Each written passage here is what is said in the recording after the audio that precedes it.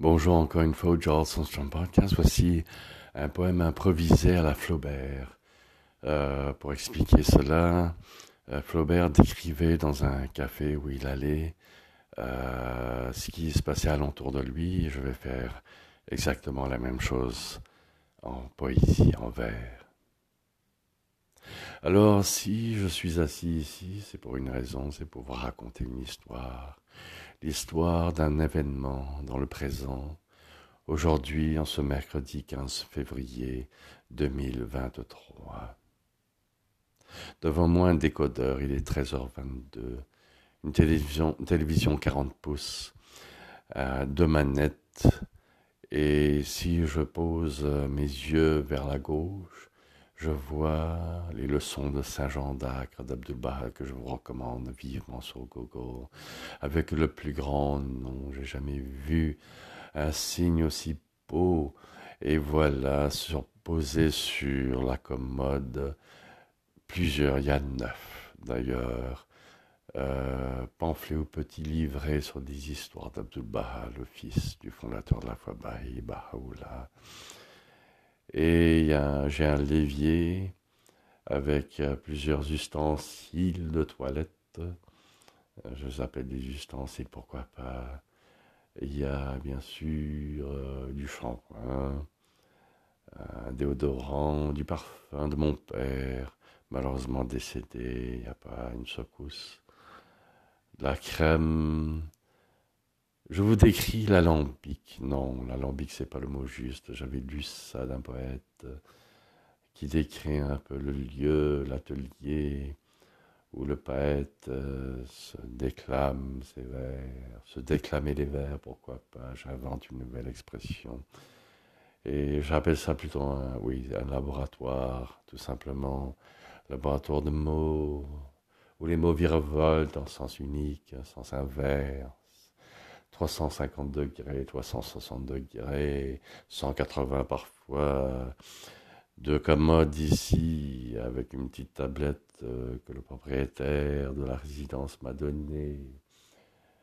Une table où on retrouve un cahier Rule que j'ai acheté, ou que plutôt ma mère m'avait acheté quand elle est venue ici au Canada, dans un Winners, c'est ça, et un laptop HP, où il y a plus que, je pense, 130 documents de poésie, des petits pamphlets, des petits poèmes que j'avais écrits pour la Saint-Valentin.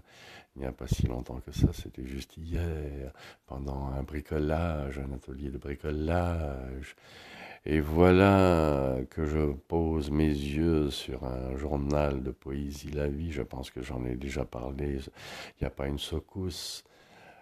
Sur mon mur, il y a le fil. C'est un poster sur un festival de littérature qui s'est passé l'année dernière. Il y a aussi un poster de Sandrine Desmarteaux, une peintre que j'ai rencontrée l'été dernier pendant l'année sainte. C'était le centenaire de l'ascension d'Abdu'l-Baha. Quelle année celle-là! Et donc ces peintures sont fort jolies. Et donc, voici Godin que je suis en train de lire, Gérard Godin, québécois. Alexandre Jardin, un type assez drôle avec le zèbre et l'habit en tête, que je trouve assez érotique, c'est assez drôle, etc. Voilà posé sur un parapet des serviettes tout pêle-mêle et mes chouclaques, éventuellement des pamphlets, encore des pamphlets partout. Et si je me pose debout, je vois ici un tableau d'un lion. Le lion roar like the lion, comme le maître disait. Et donc, dedans, je m'approche et je vois des papillons. C'est intéressant, le lion et les papillons. Si je devais décrire là, si je devais commenter et poser mon regard dessus, Que dirais-je de cela? Je ne suis pas un expert en cela, pas comme mon fils Sharam Sandstrom, que vous pouvez voir sur Google aussi, qui dessine et qui peint de merveilleux tableaux. Je suis assez fier de lui malgré tout ça. Le chant d'un bourreau, voilà, Norman Mailer, le pamphlet La foi Baha'i, un appel à l'unité que ma mère m'a donné. Aka est allé au Burundi pour les funérailles de mon père il y a 2 mois et a ramené ça de là-bas. Intéressant. Another Song, Another Season du fameux Roger White dont je parle. Quelquefois, c'est la 3e fois que je parle de ce type-là. C'est intéressant comme poésie. Bon, des fois, c'est beaucoup de mots, mais c'est pur et sain. Parfois, il y a aussi Serge Lamotte, le type que je connais depuis une secousse aussi. J'aime ce mot, la secousse, c'est du joie, le montréalais. Tu n'as que ce son. D'ailleurs, pourquoi pas lire un extrait? C'est intéressant quand même, son érotisme et sa philosophie. Si tout recommençait, ce serait pour rien. Mais toute erreur, ton erreur ne sera pas d'y croire, plutôt de se soustraire. Voilà, pourquoi pas une autre page? L'impossible sera là, comme vivante chose de terre, à aimer son retour. Bon, ça va.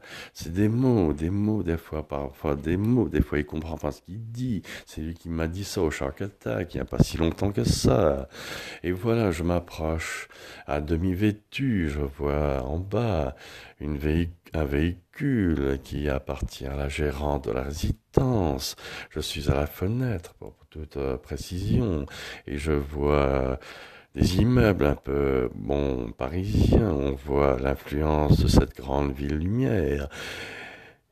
Et c'est ça, donc, des bâtiments fort laids, c'est très belle ville ici.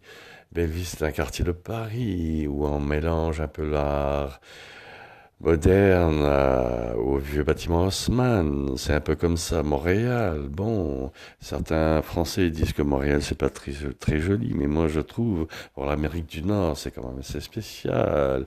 C'est un mélange, comme qui dirait, de Paris et de New York, surtout dans le vieux Montréal. Donc voilà, mon lit est posé, j'entends du bruit dehors. Qu'est-ce que c'est? Ce n'est rien du tout. Il n'y a pas mort d'homme, comme on dit en France.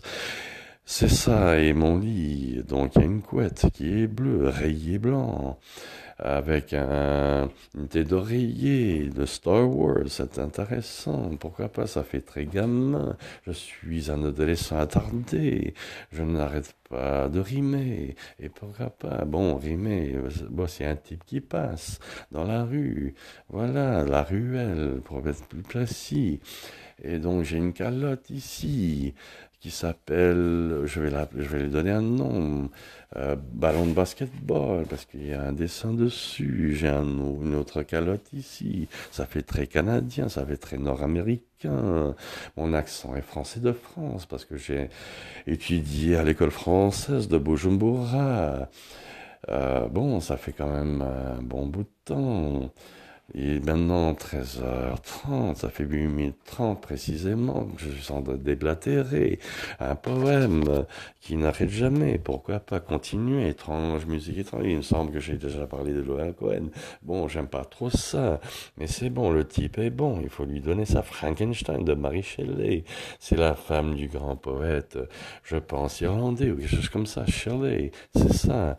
Et donc, George Sand, l'histoire de ma vie, non, histoire de cul, de moi-même, je rigolerai.